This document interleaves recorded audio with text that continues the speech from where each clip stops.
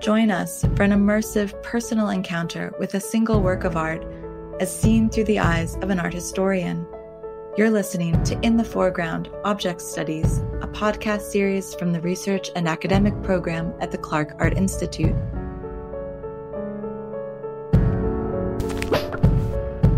In this episode, Wu Yufang, a graduate student in the Williams Graduate Program in the History of Art, shares a work of calligraphy that dates to the early Tang Dynasty in China, around 632.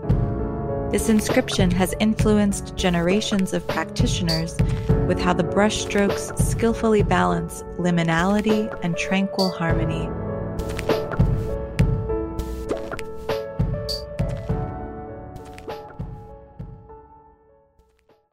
My name is Wu Yufeng, and today I will introduce you to a work of Chinese calligraphy. Known as the Stele Inscription of the Jiucheng Palace, the work was created by Ouyang Xun in 632 during the early Tang Dynasty. When we speak of an art of writing, the association is usually more literary than visual. Writing is an art of rhetoric and argumentation, of prose style and poetic effect. Words are important only insofar as they serve as a vehicle for meaning and for the message that we intend to convey. Indeed, we see words more as signifier of other things. The word cow stands for the milk-making animal, and few would stop to ponder the visual qualities of the letters. A circle joining a semicircle and a zigzag pattern. No. Our eyes meet a sign, excavate its meanings, and move on, leaving the visual forms behind. But calligraphy demands a reverse kind of reading, where visual form stands independent from verbal content, as much important, if not more so. A student of calligraphy would learn the practice by closely looking at historical paragons, reading each character by tracing the movement of lines and shapes from the beginning of the first brushstroke to the end of the last. A canonical example well demonstrates this pedagogical process. The character that I will focus on in this episode comes from the Tang Dynasty Stele Inscription of the Jiucheng Palace by the hand of Ouyang Xun, one of the most famous calligraphers of the 7th century.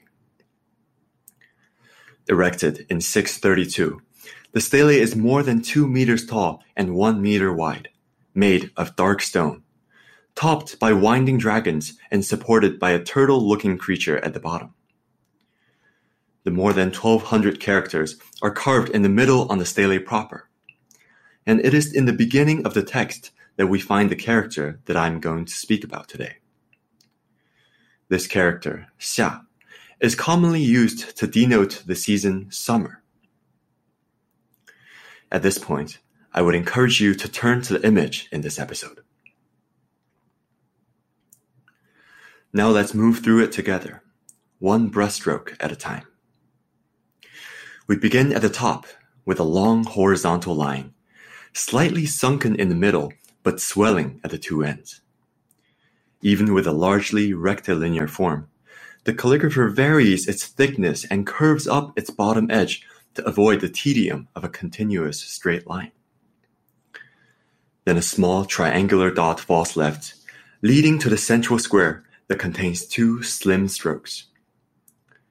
Its left edge shows the tip of the brush at the top where the downward motion begins. And immediately to the right, a tiny gap is left open to allow for the circulation of air in the otherwise enclosed space. At its bottom, one angular horizontal stroke fully seals the box. Though its overextension to the left is not required in formation of the character and is thus purely ornamental. Taken as a whole, the upper half of the character is highly architectonic. It has a stable structure largely consisting of horizontal and vertical lines. Yet even so, these lines are not precisely horizontal or vertical. In fact, the horizontal strokes all follow a diagonal motion from lower left to upper right. And the vertical edges of the square start to press inward at the bottom, creating a narrowing effect in the center of the character.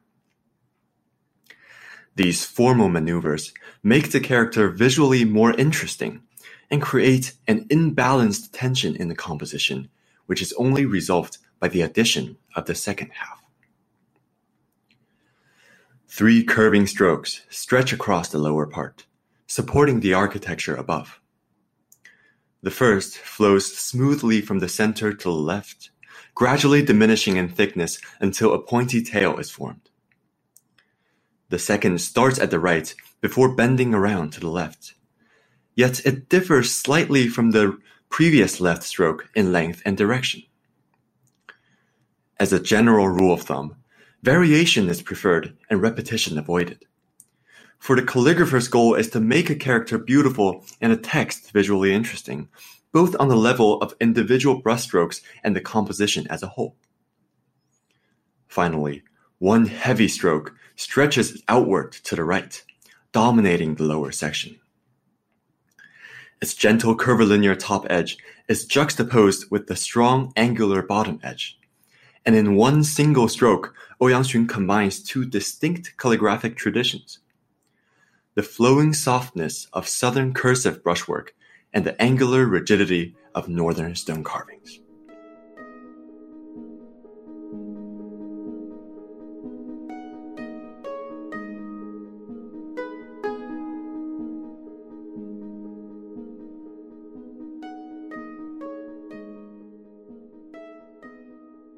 Looking at the composition as a whole, we see a harmonious coexistence between tension and stability. In other words, the tension created in the upper architecture is still visible, but it is balanced by the arrangement of the free-flowing strokes at the bottom. They spread out to provide a solid foundation, but contrast with the regularity of the upper structure. Particularly, the exaggerated length and mass of the lower right stroke serve to balance out the upward diagonal motions of the horizontal lines, and this achieves a stable triangular composition. Going from top down, the character starts wide and narrows at the waist, before opening up even further at the bottom. To speak in anthropomorphic terms, the tight torso and outstretching limbs of the character exhibit a posture simultaneously austere and relaxed. By pushing stable pictorial structures to the threshold of imbalance, Ouyang Xun achieved in his composition a combined effect of awesome liminality and tranquil harmony. This was a distinctive trait of his calligraphic style that has been much praised by historical commentators. Ever since its unveiling, the Jiucheng Palace inscription has been given the highest accolade by calligraphers and theorists. In the early modern era, it was even deemed the unrivaled pinnacle of the standard script. And according to the 10th century history of the Tang Dynasty, practitioners of calligraphy soon took Ouyang Xun's inscription as a paragon for imitation. Rubbings were made immediately after the erection of the stele, and countless versions circulated during the Ming and Qing dynasties. These reproductions contributed to the persistent popularity of the so-called O style and its canonization in the history of calligraphy. But as a documentary and artistic object, the Jiucheng Palace stele has a particularly complicated history of making and reception. It was commissioned by Emperor Tang Taizong to commemorate the discovery of a sweet-tasting spring in his summer palace. Its text was composed by a wise prime minister who recorded the history of the palace and the discovery of the spring before counseling the emperor against excess. Then the text was put to calligraphy by the most celebrated hand of the day and carved on the stone by an anonymous but highly skilled craftsman. Though the content of the inscription could be very interesting to historians and archaeologists of the Tang civilization, it was the visual form of writing that sparked a 1,000-year-old conversation that persisted through the centuries.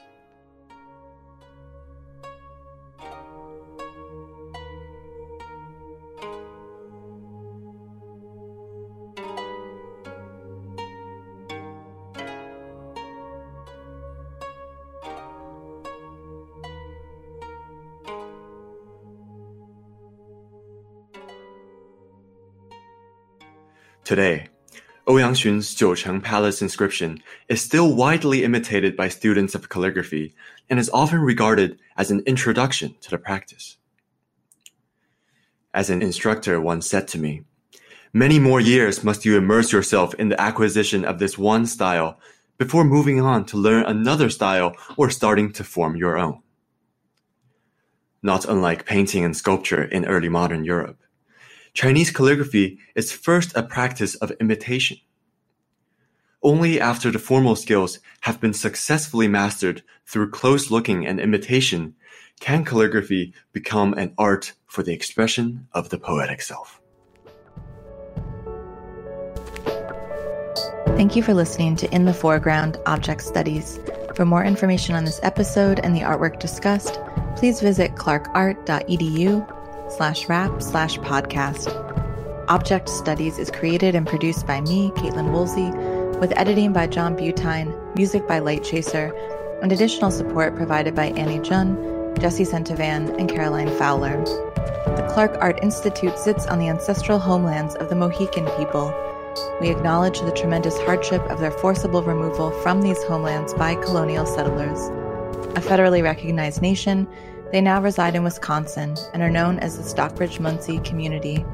As we learn, speak, and gather at the Clark, we pay honor to their ancestors, past and present, and to future generations by committing to building a more inclusive and equitable space for all.